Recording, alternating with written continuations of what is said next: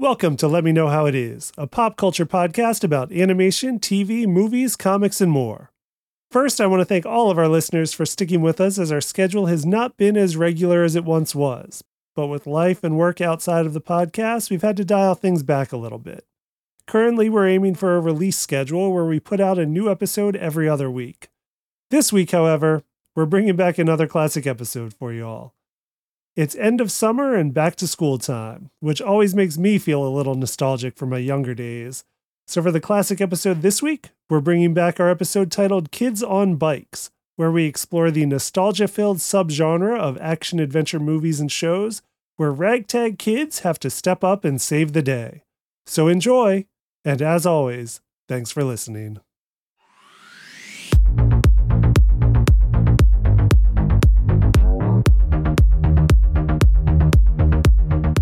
Welcome to Let Me Know How It Is, a pop culture podcast about TV, movies, comics, and all things geek. This episode, we are talking about Kids on Bikes, that subgenre of adventure films that exploded in the 1980s and are going just as strong once again today. We'll dive into some of our favorite examples to try and figure out why we loved them then, and why are they still resonating with audiences so much now. I hope you enjoy the conversation. I'm Clifton. This is Tommy Smithereens. And I'm Frank Melman. All right, this episode is inspired by the fact that it is once again Stranger Things time, but we will not be focusing on Stranger Things or talking spoilers for the latest season or anything like that. So in case you are not up to date on that show, this episode will still be safe. I know that not everyone stayed up until 3 a.m. on Thursday night, Friday morning to watch a new episode, even though they had to be at work at 7 a.m. that same morning, like I may or may not have done. Yeah. I did. Yeah, I'm guilty. Yeah. I didn't do it that night, but I definitely did it Friday. Got to see the sun come up on Saturday morning. Nice. Yeah. Not everybody's in that position, No. so we will take that into consideration and not spoil anything up to date on the show. But we might refer to some broad concepts from Stranger Things based on earlier seasons, just as we talk about this genre of films. So first thing I will say is that I was absolutely obsessed with these movies when I was a kid. Yes. Like if you gave me any movie that was a ragtag group of kids versus the world / monsters Right. / aliens / commies / whatever, like I was 100% in, no questions asked, like right from the start. I have a theory about that, but go on. Yeah. Yeah. Well, that's what we'll get into, because I mean, I definitely want to answer the question of like, why did we love these things so much? And I assume I'm not alone in that. No. So, I mean, did you all like them just as much as I did? Yes. Unfortunately, yes. Even more so. Yeah, same here. I watch a ton of those too. Yeah. I was always good with the idea of, like you said, a group of kids, going up against something that was definitely not thought of as kid stuff. Yes. And or like you said, going against monsters or the world or whatever. So Right. Yep, always on board for that. Yeah. Yeah, but for me, it was a kind of interesting moment for me because I had an older brother that's 4 years my senior, and he got a bike. And when he got a bike, I mean, 4 years is nothing when you're older, but when you're a kid, oh my God, those 4 years is just, it could be, the span of a lifespan, It's immense. Oh, yeah. You can't imagine what life is going to be like in 4 years from that. Yes. Well, he self-taught himself how to ride a bike. And we would tag along, me and my younger brother, to wherever he went. And this joker went everywhere. I'm not sure. I'm not sure if you're familiar with Rock Creek, but he damn near biked everywhere on that bike on the Rock Creek Trail, which is insane at his age. And for those not in the area, Rock Creek Park is a park that runs like all through Washington, D.C. and suburbs. Yes. That park is probably 30 miles long. It's like a 30-mile long, narrow park that just runs through all over this area. Yes. So his 8-year-old to my 4-year-old was just crazy, basically, for me to be tagging along while he's on the bike. But we thought so highly of him because he got everyone on the bike. It seemed like the world was open to him when he was on the bike. So much that he taught me how to ride a bike. And how he taught me was the worst thing you could imagine. He taught me how to ride a bike on a hill. Oh. Yeah, and it was a bike with no handle brakes. So after the fourth attempt, the second one almost crashed into a metal fence. But the fourth attempt, I got it. And from that point on, it was like, oh my God, the world is opening up to me. Right. So that's how I felt when I was on the bike. So, and it was captured, I thought, by all the movies I saw, because every time I saw a kid on a bike, Yes. oh my God, the world was open to him, you know? No, I had very, very similar thoughts where I was like, when you're a kid, like that bike represents freedom to you. Yes. It represents like freedom and opportunities. And thinking of these movies, like that's what it captures. Like it gives these kids agency in these movies at the time of being their vehicle for, you know, fighting establishments or fighting invaders or whatever they're fighting this time. Like it's definitely like the source of their powers is that freedom and that mobility and that agency to go out there and do things on your own. And we're of a generation where, I mean, it was different then. And I don't know how it is now. I don't have kids. I mean, you, Frank, have a young child, Right. and Tommy, your kids are a bit older. So I don't know what it was like with either of them, but I mean, do you imagine that, like the world that they're growing up in and grew up in being like the amount of freedom we had to do that type of stuff? No, I don't. I don't. Yeah. No. What I was gonna say was, for me, I remember there was like when I got started riding a bike and had my bike, and it was just the idea of, and it's more so like when you get a car, but again, as a kid, when you have that bike and the idea of like, well, I have no idea. My parents have never driven down this street before in my own neighborhood. Yeah. And I'm like, I'm going to check out what's in this neighborhood. Yeah. Right. Yeah, Right. yes, And it's something small, but exactly it's like to a kid, it's this idea of opening up your, the world around you gets that much bigger. But no, I don't foresee, I just don't, part of it is where I live is a pretty busy thoroughfare. Mhm. I mean, granted, when I think about where I lived, I had the same thing where I lived in South Texas. There was the main drag of like my town was, within 2 to 3 blocks of bike distance. Right. Right. And I very rarely, but that's, other than that's where like it was right in the corner of where I lived was the 7-Eleven, so that's like Slurpees and comic books. And then there's also the Pizza Hut was right there. So that meant like sit down Miss Pac-Man or sit down whatever video game they had, or Right. if they had a stand-up game.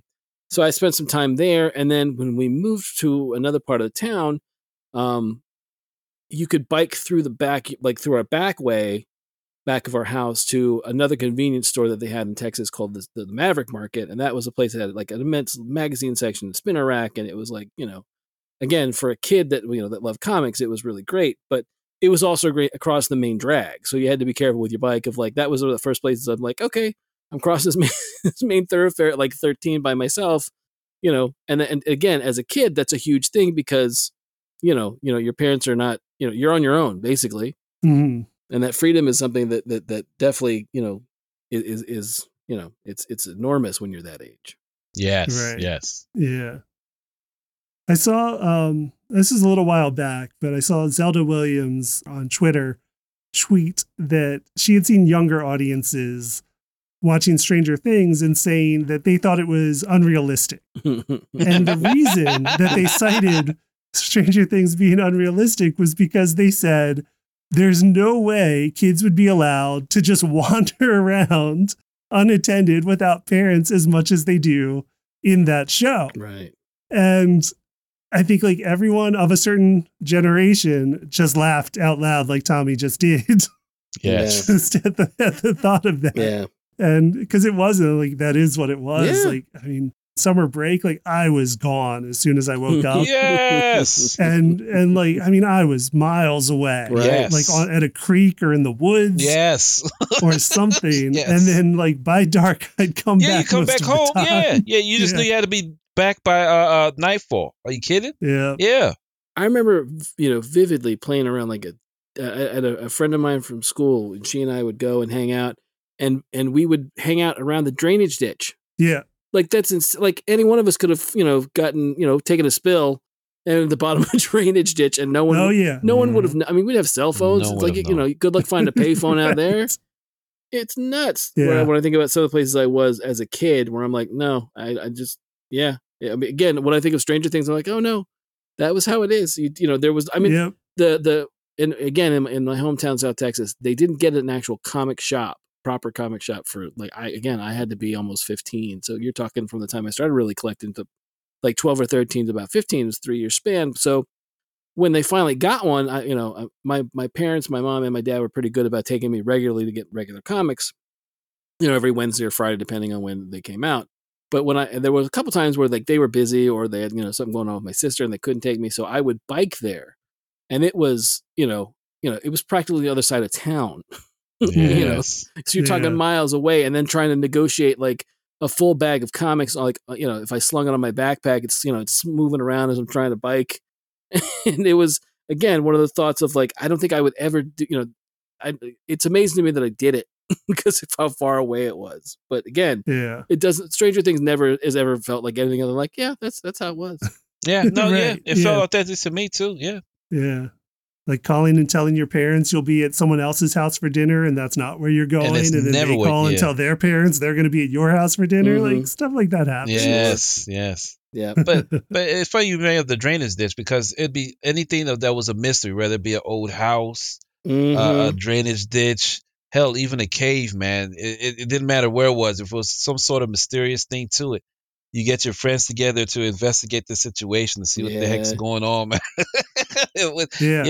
Oh my gosh. Yeah. I think to me, those movies captured the curiosity of kids during that time, along with how parents were always just busy. I mean, right. I mean, both my parents worked, so it wasn't like they had time to watch me. And if they had the same hours people do now, from 8 to 5, they came in tired, and then I was either lucky to get McDonald's or they cooked dinner, and they cooked dinner. They added extra 2 hours to them being busy. It was roaming the streets was the norm. But the thing about it was also like, and again, I know you guys have talked about like Craig of the Creek and stuff, and I haven't watched it yet. But like, I know in my old hometown, there were tales of the schoolyard, tales in the playground of like, well, that person like that house that burned down because someone was practicing witchcraft there. Yeah. Yes, or that's the town. That was like I know like downtown in my hometown, that was there was a particular bar that you could solicit.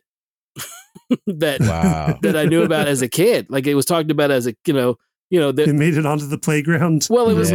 I mean, again, you're like 13 or 14, and people were like, oh, you're gonna go see. Again, such. You're gonna go see so and so, and I was like, what are you talking about? I'm like, right. Yeah. Again, it was one of those things where, again, as a kid, you have no idea what they're talking about, but you play the game of like, oh, I know, and like, no, I didn't know. I had no idea. Yeah. But like, there was all sorts of stories I remember around my hometown of like, the urban legend stuff of like, the devil of the dance. You know that one? No, I don't know that one. That one is one of like it's like a story about a girl a very vain woman goes to this dance, meets a handsome gentleman, clock strikes midnight type of thing, and then it turns out that the guy has goat legs, like he's actually the devil. Okay.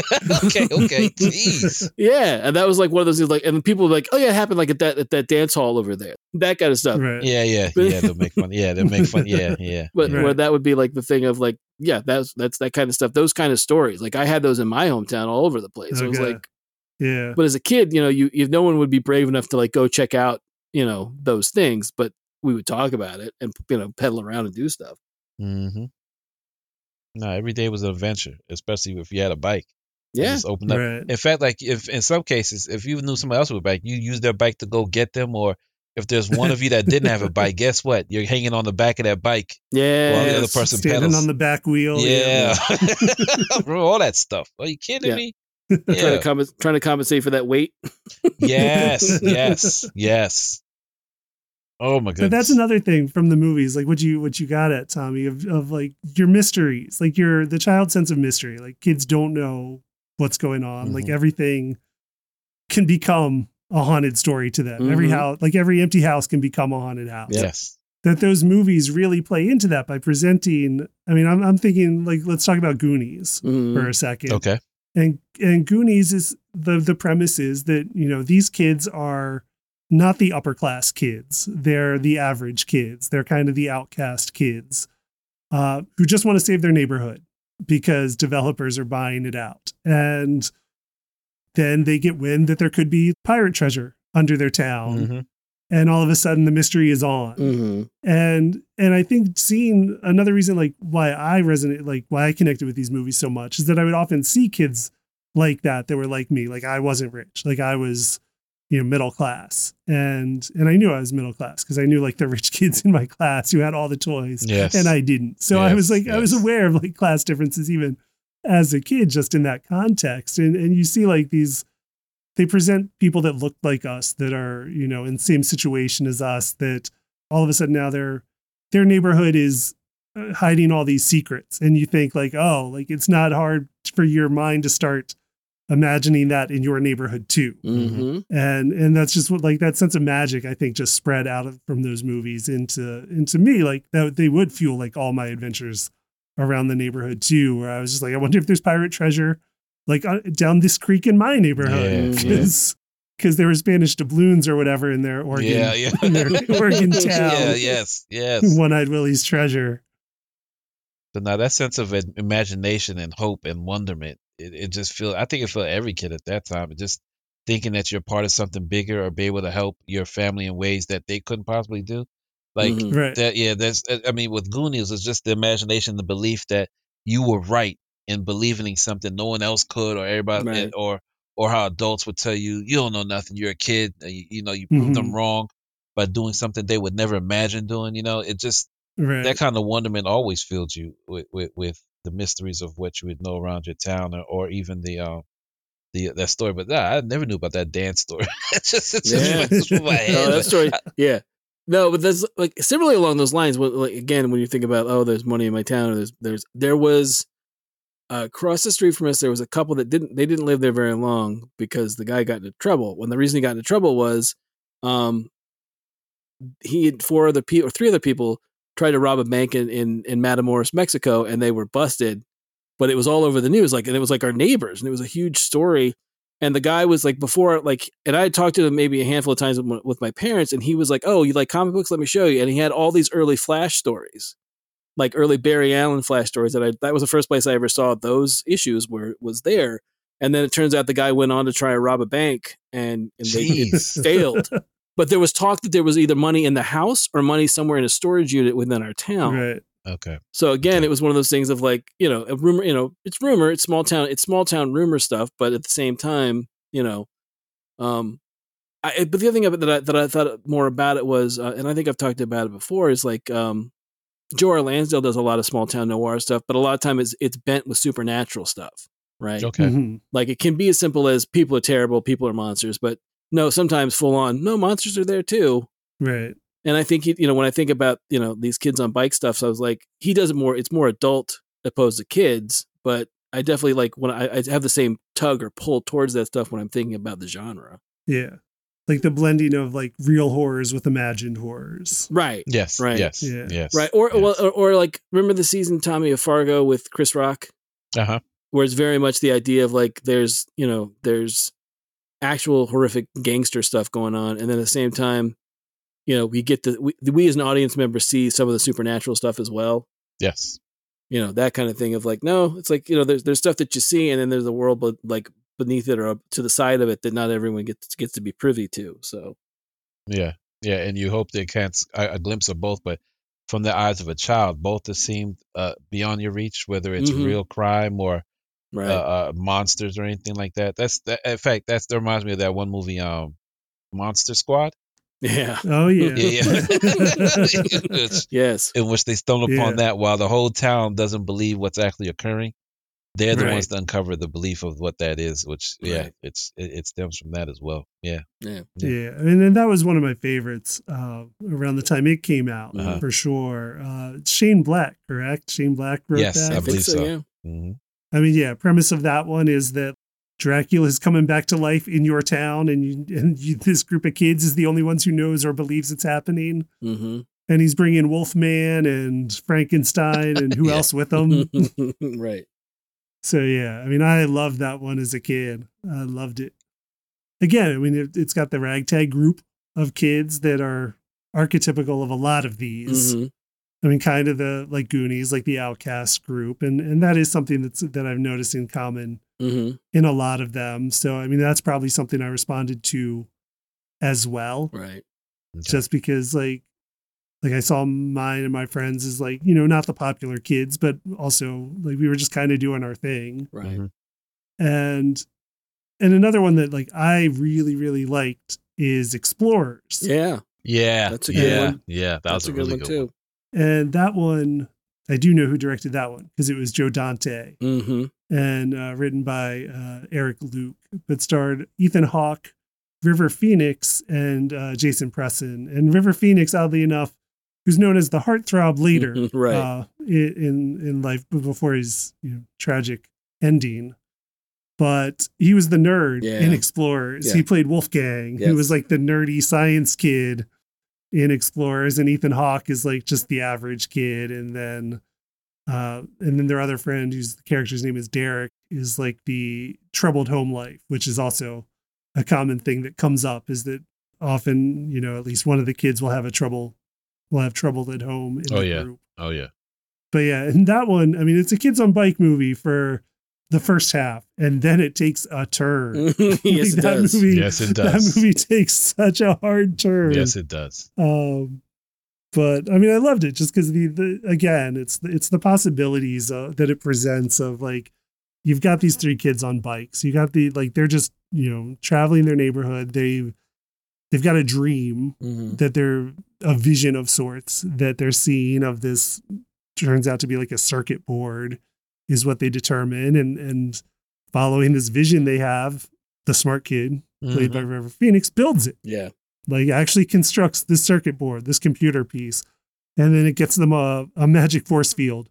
Like all of a sudden they've got this force field bubble they can control. Right. And then they make, of course, the logical leap that any kid would make of like, let's build us a ship and ride this thing around. Yeah. Made perfect sense to me. Of course. Yeah. I loved it. And then that's when it goes off the rails in the movie, and I still loved every second of it after. But they're no longer kids in bikes, they're kids in space. Yes. Still. Yes. And meet some very unexpected aliens.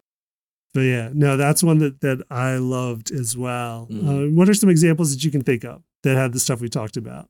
I always loved the one that I always loved, and they're a little past being like kids because it's got a little bit of the teenager stuff in it. But yeah, I mean, kids in bikes is kind of a loose nomer too for this whole group, because a lot of times it's often kids and it's often preteens and it's often teens. So it's just kind of a catch-all phrase to cover like child through teens. Yeah, I always love the Lost Boys. Yeah, I forgot about the Lost Boys. No, you're 100% correct. They are with bikes. Yeah. Yeah, I think the Lost Boys is great because it's got the whole fish out of water thing and trying to fit in and trying to find your place. And then, you kind of lose in touch with your older brother who's being seduced by, turn into a vampire. Right. Vampire. Yeah. I like the illusion. And I think it's one of the first places I've ever heard of it was the idea of, the Lost Boys and Peter Pan being somewhat, vampiric. That was always a cool illusion, I thought. A little nefarious. Yeah. Oh, yeah, for sure. But, you never grow. The tagline of the poster being, sleep all. Was it party all night, sleep all day, never grow old? Something along those lines. But yeah, I was, it's everybody in it's great. Yeah, it's the Coreys and Jason Patrick, right? And then Kiefer Sutherland, Kiefer Sutherland, Alex Winter, Jamie Gertz, from Bill and Ted, Jamie Gertz, you're right. That was so star-studded. Yeah, I forgot. Bernard Hughes was a grandpa. Who was the mom? What's her name? I can see her. From Parenthood. Yes, I can't think of her name at all. I'm sorry. Diane Wiest. Thank you, Diane Wiest. Yes, she was great in everything. Yeah, she's awesome in that too. But no, just that and the fact that the twist in it's nice. Isn't that and who directed that? That was Joel Schumacher. Joel Schumacher, right? Yes, yeah. It's a great movie. I love that one. Yeah. Love the Lost Boys. Classic. Yeah, it's a really, really good one. But that was when I was thinking about putting stuff together for this. That was when I thought, oh yeah, the Lost Boys. I can't believe I forgot about that one. I can see the whole thing, but to me, unfortunately, the iconic one that comes to mind with me is always and will be the Goonies. It's just that it's how it starts out, and I can still hear Cyndi Lauper singing in my ear when they, you know what I'm saying? Good enough. Yes, they're good enough. It just echoes every time I see a bunch of kids on a bike, even when it's not Cyndi Lauper playing. Like you could put that to Cyndi Lauper right now, right now. Yeah. Even to this day, To this day, it's just made for it, you know? Yeah, I mean, Goonies is for sure like the quintessential one, Mhm. I'd say, of that era. I mean, you got some, like, again, when we talk about kids on bikes, I don't know when I first became aware of this, like, as a phrase, as like a catch-all phrase for movies. Mhm.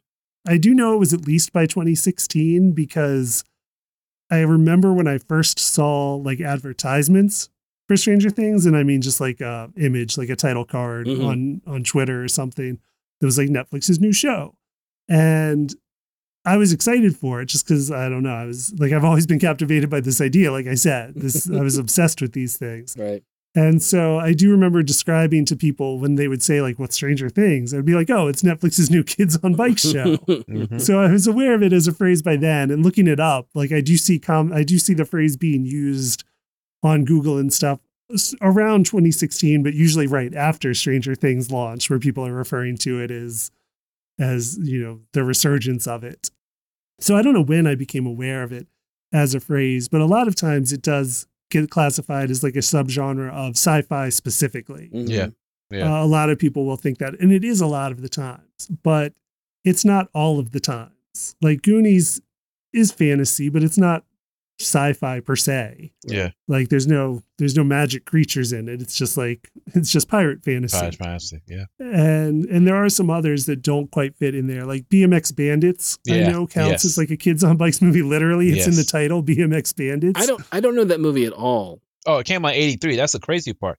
It came out right after the quintessential one, which is E.T., which is Right. crazy. Yeah, E.T. of course Yeah, too. and it yeah. precedes Goonies. That even makes even more part of the Yeah, the it is kind of conversation. an omission that we didn't mention E.T. yet Mhm. because that literally is kids flying on the air on bikes. Yes. That kind of is where it all came from, probably. Probably. Well, actually, when researching this, or at least looking for different sources, I came across NPR brought the subject up in 2016, in which one of their speakers or the people behind the mic was talking about how it was really introduced with A Wrinkle in Time helped create the Kids on Bikes. I could see that. Oh, like the novel, I could see that. the Yeah. original novel. Yeah. Well, for me, Yeah. I've never read A Wrinkle in Time. Don't have a heart attack. Okay. but No. but they were mentioning that in the October Country, which I've never read. I don't know that In one. which Yeah, I don't know that one. it's brought up in the sci-fi sense of what you were saying earlier, Clifton, of how it was that sci-fi / fantasy in which kids dealt into a greater mystery and how they got around and able to do so were on bikes. So Yeah. at least that's when they thought it came about. Who knows as specifically as to how? Right. But the first Yeah. time I can recount it was with E.T. That's the Yeah. first time I can recall that actually being a thing. But I thought it was just a story about kids. I didn't think it'd be I didn't think it'd be a subgenre because to Right. me what made the subgenre is it expands upon then not only being sci-fi. It also, to me, it delved into stuff like everyday life, like regardless of Right. that. What's the other movie? Stand By Me. Yeah. Yeah. Yeah, in Yeah. which there's no sci-fi with that. It's just Right. kids just wandering about. Half of it they're mostly walking, but initially they're definitely on bikes as well. Yeah. Yeah. And just going back to BMX Bandits for a second, Mhm. yeah, it was similar to that. Like it's a crime. It's like a crime movie. Like these Nicole Kidman and these kids on bikes solve like a crime thing. So it's not fantasy, but it's very much like, the bikes are their agency to be crime fighters in a way. Okay. In Australia. And then Stand By Me is another similar one, falls into that. Gleaming the Cube, strangely, which I've brought up before, oddly enough, on this podcast. Yeah.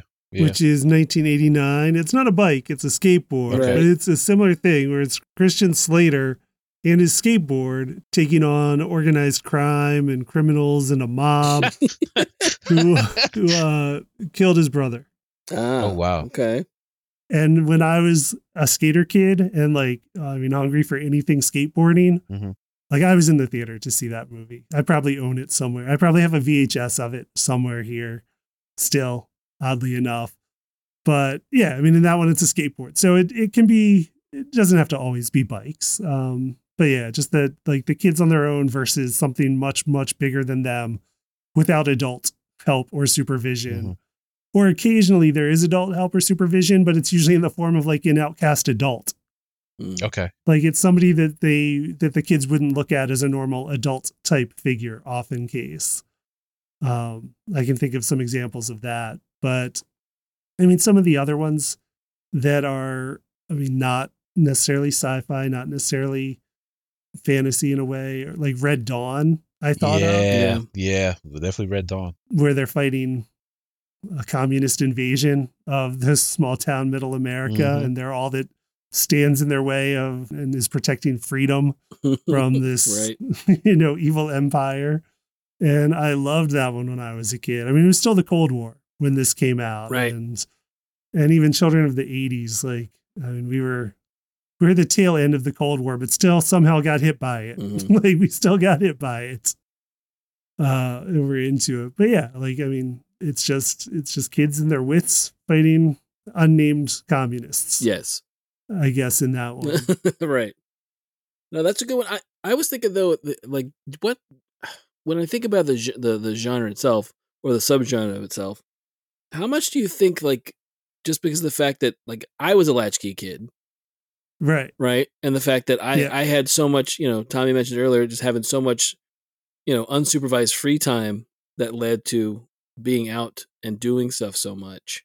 And that's what I think about. Is it a reflection of that time? That's why those movies came about. Because, I mean, I don't know how much people would want to watch my exploits as a kid, as opposed to, like, I'm not fighting. I'm not looking for pirate gold. I'm not trying to, right. I'm not trying to, figure out if the Devil of the Dance happened at this particular dance hall. I'm not involved in that, but these kids are. Right. You're not yelling Wolverines while you shoot a rocket launcher. No, definitely not. No, you're not. Yeah. I'm not trying to scavenge food or get in with a really cool tank driver or, none of that stuff from Red Dawn. But again, what I said earlier, I had my theory as to why you were drawn to these, you specifically, Clifton. And I think a lot of it does get back to Scooby-Doo. The mysteries. And the idea of... I was a huge Scooby-Doo fan. You are, and were. And you've mentioned it before, and I think, when I think about all those Saturday morning shows that I absorbed, that it was like, whether it was, Scooby-Doo or, Captain Caveman or Speed Buggy or any of that stuff, or Josie and the Pussycats, any of that stuff. It was always them fighting against something that was, beyond their thing. And then sometimes they weren't, the kids weren't, like you said, weren't believed, or it was, something they weren't supposed to be into, but they were solving the crime or solving the mystery, or, and I think a lot of that comes from that. But again, as Tommy was saying, where it all comes from with A Wrinkle in Time, going back to my childhood, A Wrinkle in Time, and then what's the second book? Is the second book either a swiftly tilting planet, or it's like it was a trilogy at one point, but I can't remember. But we had those, like, as a kid, we had like, as part of our day of school, we, like, in the private school that I went to, we had stuff read to us, and that was one of the novels, or the series that we read was those 3 books. Okay. So I could definitely see it coming from there. But again, I don't know if it was, I kind of thought, I didn't realize it till now, like what Tommy was saying, that it was just, kids on bikes, that's how they got around. So therefore. Yeah. Right. Like, why would there be anything genre like to it? Right. It's just what life was. Right. I just did a quick search. Wrinkle in Time, A Wind in the Door, there it is. A Swiftly Tilting Planet there it is the third one. And then there were actually 2 more, Many Waters and An Acceptable Time. Okay. Oh, wow. Might have to check those last 2 out. Yeah. It looks like one of them was 1989. So some of them were much later than the others. Gotcha. Yeah. And you had mentioned latchkey, and that is probably part of it too. Like, again, where I would see myself in these kids, because I was a latchkey as well. And I think, I mean, like you, like me, you, Frank, Tommy, we were part of, I mean, what I feel like was probably the first and possibly the last true latchkey generation. Yeah.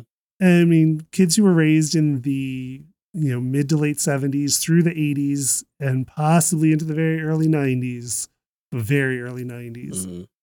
I think are of that generation that didn't exist before or after, because I think economics had changed to the point in the 70s where, you didn't have a stay-at-home mom all the time. Right.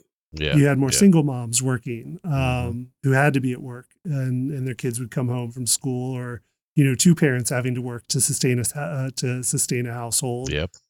And yeah, and that was just an economic change that had happened. And then somehow in the 90s, I think is when like some of that changed again. Because I don't remember my friends when I was in high school. I don't remember my friends' younger siblings being latchkey kids like I had been just a few years earlier. I feel like there was more of what we have now, of just like there's more oversight now. Like kids aren't out there wandering miles away on their bikes. Yeah. And I feel like that changed pretty soon after us. I mean, I'm sure it still exists some, but as widespread as it was, because for me, I mean, it was literally like in my neighborhood, all of us were. Right. All of the kids were. And we'd all come home, get off the bus and go somewhere that wasn't home and just mess around down by the creek, in the woods, something, and just be on our own. And I think, I think that probably was a part of our resonating with these adventures we were seeing of like, it could be us. Yeah, like, sure. This could be Yeah, us. sure. Yeah. But also too, I like that. I didn't even think about it. Bikes are much cheaper then than they are now. Yeah. I mean, I mean, when I looked at prices, especially during the time we were at home a lot, I was considering getting a bike, and then I saw how much a bike costs. Like a bike for an adult, that is not cheap. Oh my gosh, and it shocked me because I remember them being so much cheaper than this. Because why did every kid in the neighborhood have one? Well, but I remember as a kid that, I mean, one, you could roll into Toys R Us and get a bike. Yes. Right? Relatively cheap bike. I had a cheap bike for forever, and then my parents got some old, some better bikes, and they didn't ride them as much, so I inherited and rode around those bikes. And you're talking about handbrake stuff. That was the kind of bike, I graduated from a kid's bike to that. But one, I remember during like the afternoon block of whatever I was watching, like there used to be bike commercials for kids. Yes, you're right. You're 100%. There was like a BMX. I remember vaguely like the voiceover or something along the lines of, it's a BMX bike and it's the metal used in is the same metal they use in spacecrafts. It was designed to be like really attractive to a kid of like, well, that's really cool. And and of course the visual is some kid on a bike doing like amazing tricks. And for all I know, it's a professional adult that happened to be short doing all these tricks. Yeah. Right. Oh, but it made me remember a movie that Clifton brought up. Remember Rad? We didn't mention Rad. Oh yeah. When you said the tricks, I was like, wait a minute. Right. That's what all that was about, was the biking competition and how amazing it could be to be on a bike and do tricks like that. That thing was sick. Yeah. We just went in depth more into that one in our sports movies, because it is a very unconventional sports movie for its time. Very unconventional. But I loved it. Yeah. Also, I mean, a more recent one, obviously I didn't watch this as a kid, but the current version of It. Yeah, I was about to bring that up in relation to the older version of it too. I've only seen bits and pieces of the original one. I think I was a little too young for it, or it was one of those moments of, I tried to watch and my parents were like, nah, I don't think so. And then I definitely watched the current It. I loved the current It. I thought it was amazingly well done. I thought it was really, really good. Okay. And again, what I love about It is the idea that it's one of the few ones we see that, I mean, sure, I'm there's talk of a Goonies reboot. I keep hearing talk of it, or not a reboot, but a revisiting. Right. But what I love about It is the fact that you have Pennywise terrorizing them as children, and then they grow up, and then there's still the kid fear stuff that's going on, but it's not like, you rarely get to see that outside of like comic books. Comic books do that stuff all the time. But I'm like saying in other works of fiction or sci-fi or horror, you don't always get to revisit characters as much as you do in something like that. Right. And again, it's one of those that when I think about like Stranger Things, it's one of those like, oh, okay, this is definitely a through line for me from It to that. Right. Right. Oh yeah, of course. And I mean, I'll just go back to the 1990 It, just while we're still talking about some of the older ones from that. Cause it was like, I feel like it was a very touchstone movie for a lot of TV miniseries. It was a 2-part TV miniseries in 1990 starring Tim Curry? Tim Curry was Tim Curry as Pennywise. Right. And then isn't wasn't John Ritter in it? Am I thinking? Yeah, as the Was adult. John Ritter? Okay. Yeah, you get John Ritter and Annette O'Toole, who I had seen from Superman stuff because she was Lana Lang in Superman 3, right? Right. Yes. Yeah, so I mean, it was, and I grew up on Three's Company reruns. Sure. So I knew John Ritter, of course. Right.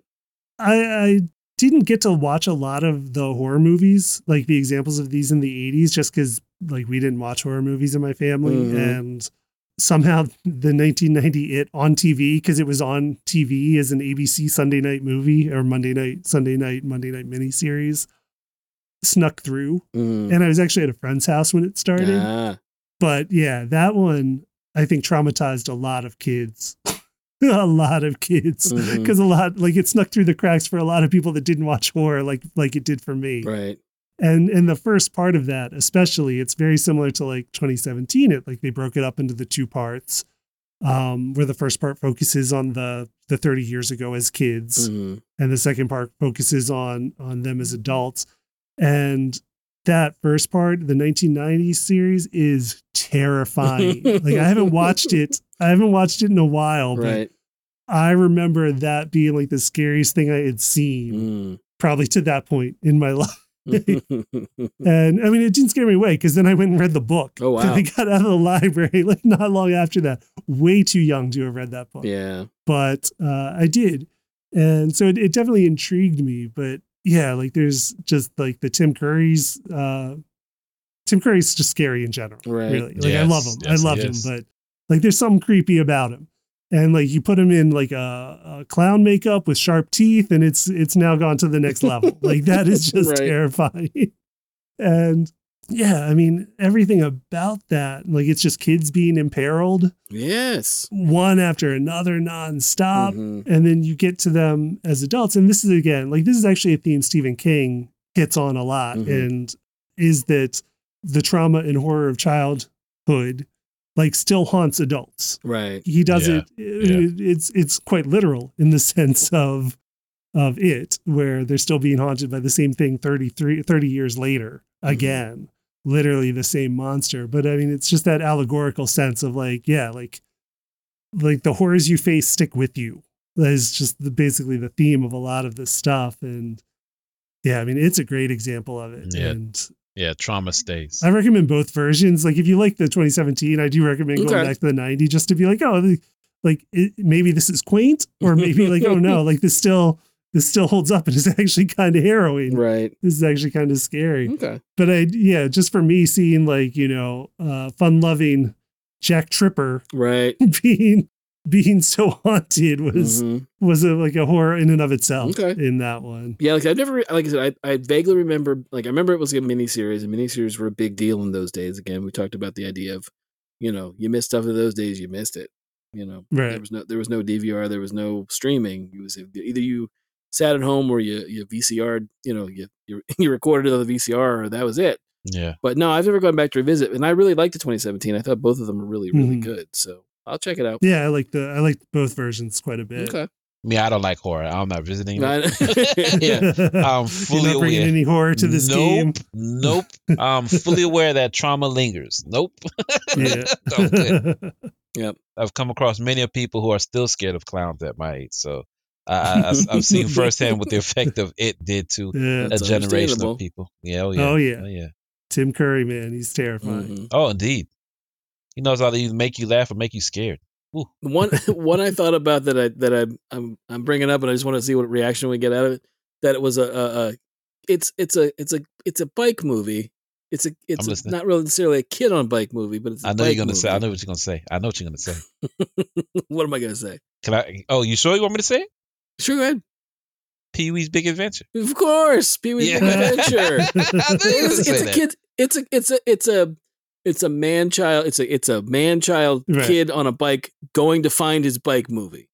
Oh, definitely. Yes. He is a very naif character. He's a very childlike character. Very much so. But when I was just thinking of ones that I'm like, what about Pee-wee's Big Adventure? It absolutely is. The whole time. Definitely is. 100%.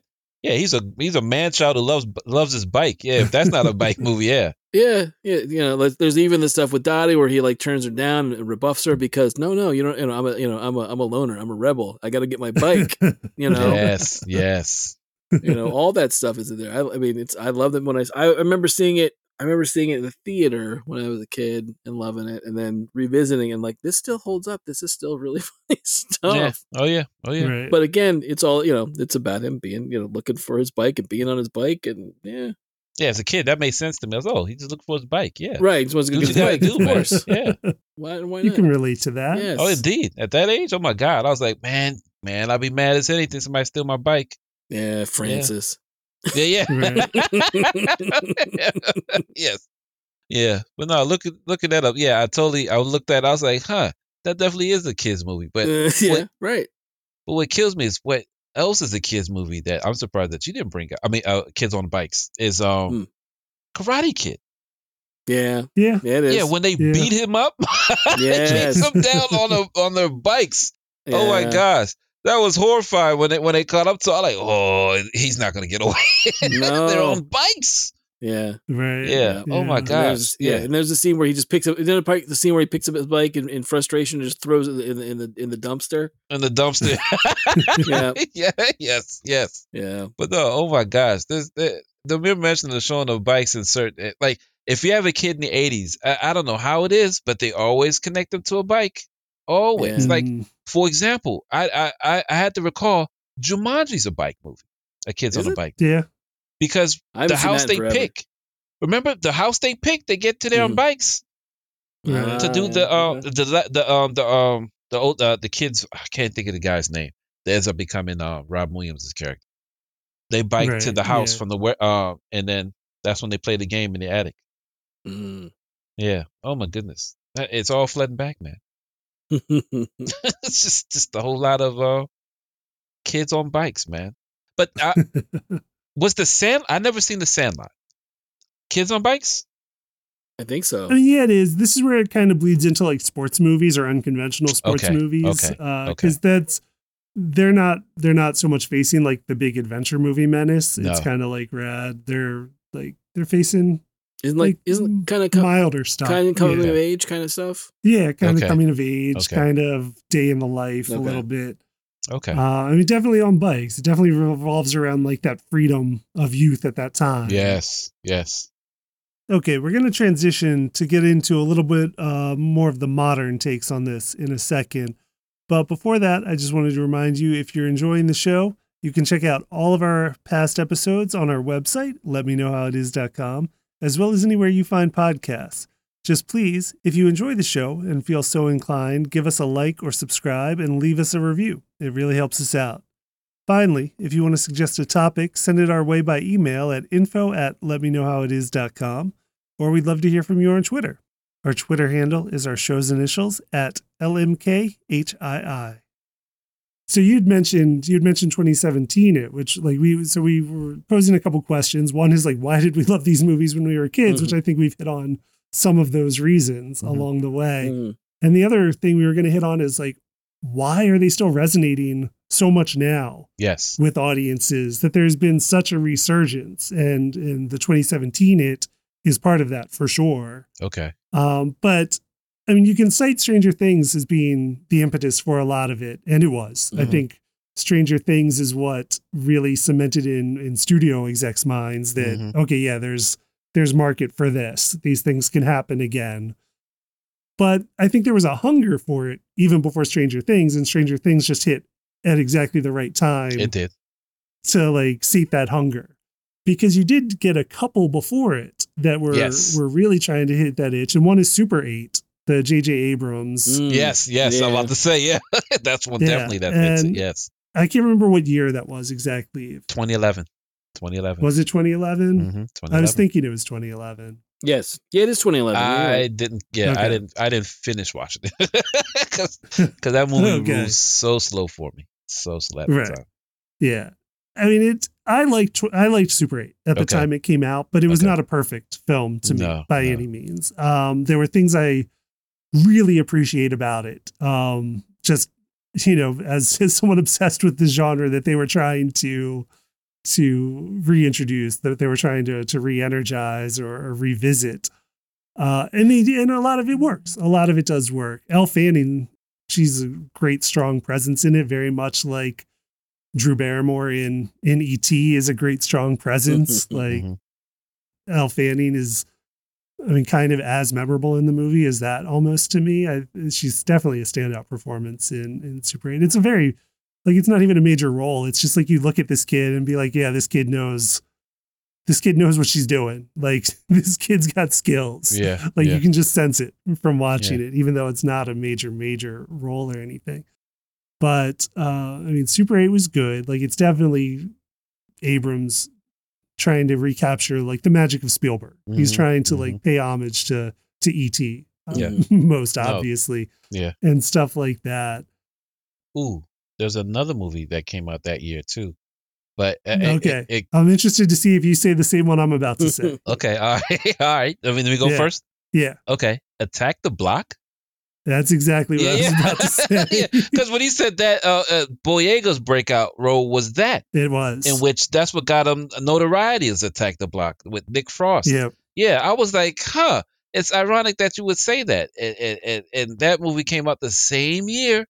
And to me, it has that iconic, and it's the one that's the only thing of kids on bike that it doesn't make sense is kids get away on bikes against cars or vans or whatever. That's just how good they are. That was part of the magic too. Yeah. In those 80s movies, that was part of the magic, is that these kids on bikes could outrun, like, the government chasing you down in a van with machine guns, and you'd still get away because you knew the shortcut through like Old Man Smith's backyard or whatever. Or alleyways. Like, that was all part of the magic. You're right. Yeah, you're right. They'd go through the narrow openings that a car definitely couldn't travel through. No, you're right with that. Yeah. And they'd have to traverse the whole city in order to make it 2 blocks down to meet the kid, in which there'd be a confrontation in which they would crash the car or something supernatural happens that the car flips and they're able to bike away with no problem unscathed. Yeah. Oh, yeah. But Attack the Block is fantastic. I really like it a lot. Have you seen it, Frank? I have not. I'm not familiar with this one either. Okay. I think it's currently streaming somewhere, possibly on Stars right now. I know I just saw it somewhere recently in my streaming browsing looking for something to watch. But it was 2011. It's directed by Joe Cornish, who's a longtime collaborator of Edgar Wright. Okay. But this is a directorial outing on his own. Takes place in, at the time, modern day London. It's lower income. It's not like well off people. They're in a kind of projects of that area. Yeah. I mean, it's not quite, but yeah, it's definitely like crowded apartment complexes. Yeah. They're packed full of people. Oh yeah. And there's an alien lands in their park. Okay. And these kids beat the crap out of it. Isn't that how it opens? That's essentially the plot. Yeah. The neighborhood kids, they basically protect their block, literally. Yeah. Okay. Yeah. From whatever this thing is, this creature. And then essentially they're marked because of it, because there's more of them. And now those know what they did. Yeah. And that's what it's about. So it's them trying to protect this building from the rest of these creatures that are now out to get them. Wow. And they're just trying to protect themselves and their neighbors, not so much altruistically at first, because they're not the most kind kids. No, they're jerks. Right. Yeah. Oh my God, they're jerks. Yeah. That's again, like they are, like, that's another thing you would get in some movies that things have shied away from, is that like these kids aren't the best, but like they're not the lovable scamps of some of these movies. No, not indeed. Not all the not time. entirely. Okay. No. But they've got heart and they come around. Right. Yes.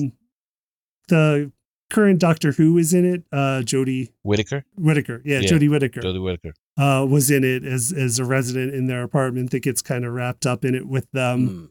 It's very good though. I like it quite a bit. But the thing that kind of stands out about that one is that where like Super 8 and Stranger Things become period pieces to kind of set this type of story back in the period that we all know these stories were, like when we saw them the first time, like Super 8 and Stranger Things being in the early to mid 80s. Attack the Block sets it in modern day. So it just takes everything about that genre, that subgenre that we like, but still sets it in modern current day. Okay. And that's different. Not everything does that. And I think in the resurgences, it's possibly like a 50-50 split of like what goes back to the 80s and what's in present day. In the case of 2017, it's literally a 50-50 split between the Right. 80s and modern present day, just because of how they tell that story narratively. But yeah, I did think that's another thing that makes Attack the Block stand out, is that it took all that storytelling, the narrative style from the 80s, but just set it now in our world, like in our current world, which you don't see a lot at the time. At all. Ironically, Joe Cornish did it again just a few years ago with The Kid Who Would Be King. Ah. Did he really? Oh, yeah, I remember the ads for that, yeah. Yeah, it's the same director, again, Joe Cornish, but this time, again, British children, common children, and now they're on a quest to like save the world King Arthur style. Okay. With all of the magics from Arthurian legend. But again, like just traveling with their wits, and not bikes this time, but by way of the, I guess, similarly liberating British public transit system. Okay. But also in modern current day, if I remember right. I did see it. I did like this one too. No, that wasn't bad. I saw the trailer. Yeah. I totally forgot about that. I was interested, but it's weird how certain movies just disappear from the radar after they come to being screened or shown. Right. Yeah, I did see that one in the theater, but like, I mean, I see a lot of movies in the theater because I have the little membership where I just get, 12 free movies, or 12 movies a month as part of it. So I kind of see anything I'm vaguely interested in. Right. I'm not like everybody else though. Yeah. Not everybody else has that. So I understand. But yeah, even when I saw it in the theater, I was like, after I saw it, it was gone. Like it was gone from consciousness and awareness from everyone else. Right. But it is worth checking out. So I do recommend it if it's on cable or something. I have to look to see where it's find it. Yeah, I have to look where it's streaming. So out of the resurgence of these kids on bikes movies, has anything else jumped out at you all? The modern versions? Well, for me, something that came up that somebody brought to my attention that I didn't even know exists was Turbo Kid. I've not seen it. I've heard about it, but I've not seen it. I need to finish my movies. But Turbo Kid is like a future telling of a kid, but the way they get around to this, it's the future but the year is weirdly 1997, but it's post-apocalyptic in some ways. Okay, and it came out after 1997? It came on 2015. Right, yes. But for some reason, in this post-apocalyptic world in which there's one kid who's on, who wields the bike, is just, he seems fast. I mean, this thing is campy and corny as all get up. Okay. No, I've been meaning to watch it too. But it's funny. It's a weird throwback to what we see, because it has Michael Ironside as the heavy, and it's right, of course, and it's an eye patch, and just tell just controlling people within that. It's stupid fun. You cannot take this seriously. It's that whole apocalyptic thing in which for some reason he wears he is able to be that much powerful because he wields it on a bike. It's just, if you see it, it's just, you can't take it seriously, but it's just straight comedy you can watch while cooking a meal or doing the dishes. Yeah, it's hilarious. But yeah, Turbo Kid. See, I totally get that about thinking 1997's post-apocalyptic, because like you were saying how hard it was to imagine when you're a kid 4 years in the future. Yeah. When we were kids in the 80s, if somebody said 1997, that's like generations away. Right. Like you're not comprehending what's going to be there. And like all the movies, everything went bad in the 90s. Like if it made it to the year 2000, it was lucky in fiction at that point in the 80s. Yes. But you're looking at like Terminator Judgment Day, and like everything's already happened by the mid 90s in all the fiction. We weren't planning to live that far ahead, apparently, at the end of the Cold War, which I guess makes sense. Yeah, a lot of concerns about the end of the world. So yeah. Yes. Yeah, and strange enough, in that movie, that water was king. Oh my gosh, there's so much stuff that's weirdly, it's so weird. It's like, well, how somebody describe it is Sam Raimi and James Cameron did the Mad Max movie with only on $1.25. Okay. Yeah. But that's the madness that makes this movie interesting. Yeah. Okay, so we talked about earlier in the show, like what we liked about these things, like what we responded to about all of these stories. But like, I mean, clearly, like we've just talked about the more modern versions, this resurgence that we're getting, and they're going strong. Like people love this stuff now. Do you have any theories about like why audiences, like why it's still resonating with audiences, even like people younger than us, like kids today love this stuff too? Like, do you have any theories of why this stuff's still going so strong? Well, to me, I feel like the number one word to me is nostalgia, because whenever something of that nature that the parents can relate to, they're going to drag the kids along to show them how they lived their childhood and how much fun it was to be in their age. Right. And also, it's a sense of freedom that kids now don't get, as far as that's concerned. Yeah. I mean, you really don't get helicopter parenting in those times, you know? It's like, right. No. Again, I don't question the reality of it in shows like Stranger Things. Right. But there are moments as a parent I go, wow, that kid is so far away from his parent and they have no idea where None. where they are. And there's no way to contact them. There's nothing. No. And then on top of that, to me, it's to them it's like the Stone Ages, because there are no screens. None. Yes. Yeah. And no one's looking for them. Like, you take away video games, cell phones, and it felt more dangerous. You know, Right. it's almost like back in the day I used to walk 10 miles to school and 20 miles back, that type of imagery. Right. And then I was saying, like in Stranger Things, they get around some of it by giving them the walkies, and I get it. They want to have some kind of, they didn't want to constantly have like in the script the notation of like, and so and Dustin had to find a payphone, and try to call, what I mean? Which you would have had to done, that was how it would have been in that time. Yeah. If you weren't in someone's house or you weren't home, you would have to like search out a payphone and then hope someone would answer, and then, hi, can I please speak to you call Mike's house, and it'd have to be like, hey, Mrs. Wheeler, can I please speak to Mike? And then that's a lot of, that's why they did. I'm sure that's why they did, other than the fact that, kids, use that device in other sort, kids on bike shows. Yeah. Or movies. Right. And they certainly weren't unrealistic at the time. No. Like even in some of my friends, we had walkie-talkies. They weren't the good ones. So like from our street to down to the end of the street or next cul-de-sac over, it worked. Beyond that, like we weren't getting much reception. Right. So they definitely have better ones in these shows, but like it was a technology we all kind of dreamed about back then. Big time. Being able to use. Yeah. I mean, nostalgia you mentioned, I think definitely a big part, because that's what brings us all back to it. I think is a big chunk of it. Not just that, but it's also like an excellent show.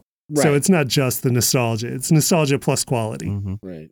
Is what keeps us coming around. But yeah, I mean, I kind of think back to like the nostalgia and how it runs in 30 or so year cycles, because I think back to when we were kids and you had so much media based in the 50s because that was our parents' heyday. Right. Like that was their idyllic time. That's when Stand By Me was a successful film set in the 50s. That's when Back to the Future was such a successful movie, partially half set in the 50s, 1955. So it was kind of time for that cycle to hit again. So nostalgia definitely is part of it. And yeah, I think it does, like, it shows kids like this kind of like kids today, younger people, because I see the TikToks, and I mean, I know younger people who love Stranger Things. I've seen the tribute videos to like every character has like tons and tons of tribute videos on TikTok now from younger viewers. And so, I mean, yeah, they're definitely connecting with all of it. And yeah, part of it might be like that it looks kind of like a little bit of a fantastical world to them. Where there is all that freedom. Yeah, tremendously so. But to me, another glaring thing too, that now that you're bringing about the imagery between the 80s and the 50s, is there's a huge technology gap that almost seems impossible to imagine, Yeah, like the Back to the Future differences of like tab, like what's tab? And, and like it seems kind of quaint compared to this is a cell phone that has like all human knowledge in your pocket compared to that. Right. Yeah, it's definitely a bigger span. But I think a lot of it also is, it's in a lot of ways it is, and I was trying to think more about this in my, not to be glib, but I think part of it is Winona Ryder. Yeah. I think the fact that she is a hook into the time that we grew up in. True. Yeah. True. When I think back to those days of like, she was in a million things at that time, Mm-hmm. and she was, I don't know about anybody else, but obviously a crush for a lot of people. Oh yeah, for sure. In that time. So I think that's one of the things where, she had been away and we hadn't really seen her in anything. And I think the idea of her being in something that's along the lines of, again, passing that baton. I mean, granted, she's not in a lot of genre stuff, really, is she? Right. I don't think not. I mean, there's not quite. She didn't really have a kids and bikes. No, I mean, she was in Lucas, which is a sports movie, kids sports movie, sad kids sports movie. Yeah. Oh yeah. Right. Oh yeah. Right. And she was in like Beetlejuice, Sure. a little bit of adventure paranormal. Right. And then Heathers, dark comedy. Definitely Heathers. Yeah. Dark comedy. Right. Yeah. So I mean, she's in a bunch of stuff at the time, but not quite exactly like this stuff. But I thought that, that was one of those like, oh, that's cool. Winona Ryder did something. And then when I found that it was more along like, like the stuff that we grew up on. Because one thing I said about Stranger Things early on to people when I watched the first season with my wife was it borrows from so much stuff that you've seen, but does it in a way that doesn't feel like some stuff that just reshuffles stuff. Right. Like, I mean, granted, there are moments that I was like, I'm pointing like, okay, I see where they're coming from, or like, this is like that, but it's not the same thing. Yeah, they find like new angles in it, or they find the heart and then just like expand the heart of what that moment was to make something kind of like feel fresh out of it. Yep. Yeah. And the other thing I was thinking is that just like, I think there's just something that resonates with everybody about these stories of like kids empowerment, of like, yeah, kids can change the world, because you're always looking to, the next generation to fix the mistakes. Right. Of the previous generation. I think that's just kind of a timeless thing that maybe people do always connect with. That, yeah, like these kids are the only ones that can save the day in these things, in Hawkins, in everything, because the adults are, oblivious or just too caught up in their ways, or in denial. Don't want to see, yeah, or exactly, evil, or behind evil. it. Yeah, right. Yeah. But I mean. But, when I was thinking about it, again, along with Winona Ryder, I'm like, the show itself, like Beyond the Kids, is pretty populated with, actors that we've, that are either beloved or were in things like, for example, the current season has, we're not going to spoil it. Are we going to tell, I don't know if people know, like there's a fairly big horror icon in it, if you're not aware of it. Right. We've had other seasons has had, like Paul Reiser's, like who knew Paul Reiser was going to come back for, I don't know what he's doing. Right. But he's another one, Mikey from Goonies. Yeah. Sean Astin. Who was iconic in the 80s. Yeah. For these types of roles, Goonies and The Brat Patrol, which I forgot to mention earlier, but was one that I liked a lot. Matthew Modine was all over stuff. He was. Yeah. He made a bunch of 80s movies too. Isn't Carrie Elways was like the mayor or something, or mayor candidate from one of the seasons? I think so. That sounds right. So again, they've done a pretty good job. Like, it's not like, you're not talking, like, it's not like Tom Cruise rolls into Hawkins, but at the same time, right. We have gotten a fair amount of like 80s, characters. You're like, oh, or actors. You're like, oh, I know who this is, right? I remember this, or the nostalgia's there for them, or, but yeah, I think that was, like I said, the main thing for me was just the idea of just this, the idea that they're basically trying to show you like I said, the idea of more nostalgia of people that we loved or watched when we were kids too. I think that's why, because a lot of the things that I see for people posting about Stranger Things are, like you said, there's younger people, but there's also people our age and older that love it too. Yeah. Yeah. And I think that, and again, it may just be nostalgia from when they were kids and like we talked about, the freedom that we had and all that. But I also think it didn't hurt the fact that they're, they do a pretty good job of seeding it with other people that we watch too. Mm-hmm. Yeah. All right. Then the final thing that I think I want to discuss is, if everybody's finished Stranger Things for now, like, or finishes it soon, the current season, what's something you would recommend that they could watch if they want to, just get into something else that has similar vibes, similar feel, similar kids and bike themes? The one that really I like, that resurgence of it, is Craigler Creek. For one, the whole creek imagery of where the kids congregate at the creek and just do different things, but it even goes deeper by having each little group have their own little subgenres of kids grouped together. Mm-hmm. And the one that made me laugh out loud is the group called the 10 Speeds, in which all you had to do was have a love of bikes and just act like you're doing so much more than the bike is capable of doing. Like this one kid acts like he can go through something speed. I forgot what it's called, hyper speed or whatever, where he bends the dimensions of time and space in order to go wherever he needs to go based upon using this bike.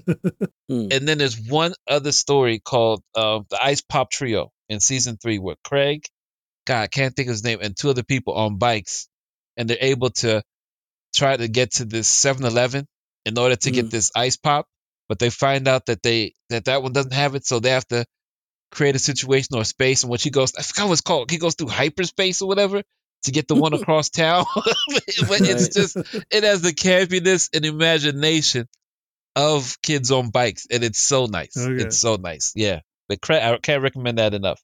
It's on season 3, episode 8. Yeah. It's currently on Cartoon Network, and is it on HBO Max as well?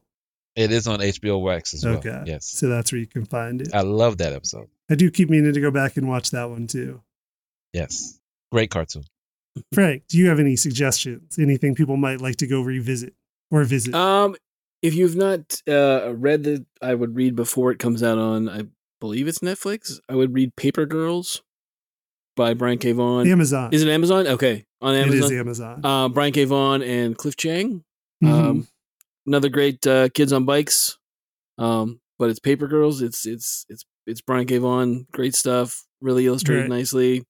I think it's, if people don't dismiss that in hand as being derivative of Stranger Things, I think they'll really enjoy it. But the comic's great. Comic's a lot of fun.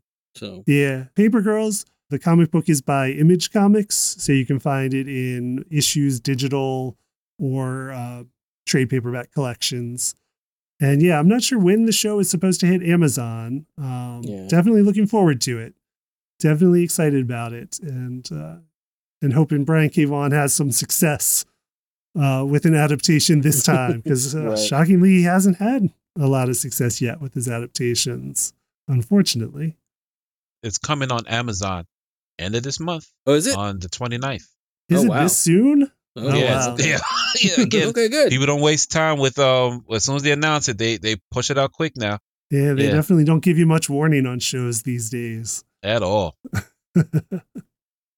So for my recommendation, because I did finish Stranger Things at the crack of dawn the other day on a work day, like I said. I'd recommend the 2 Joe Cornish ones I mentioned, Attack the Block and Kid Who Would Be King. Both different, one fantasy, one sci-fi, but I like them both a lot. Both set like kind of modern takes on this, and yeah, those are the ones I would recommend. Very good. So, as we always do, we'll post episode notes with links and examples to lots of the stuff we talk about on letmeknowhowitis.com. We'd love to hear from you on Twitter, where you can find us at our show initials at LMKHII. And thank you for listening.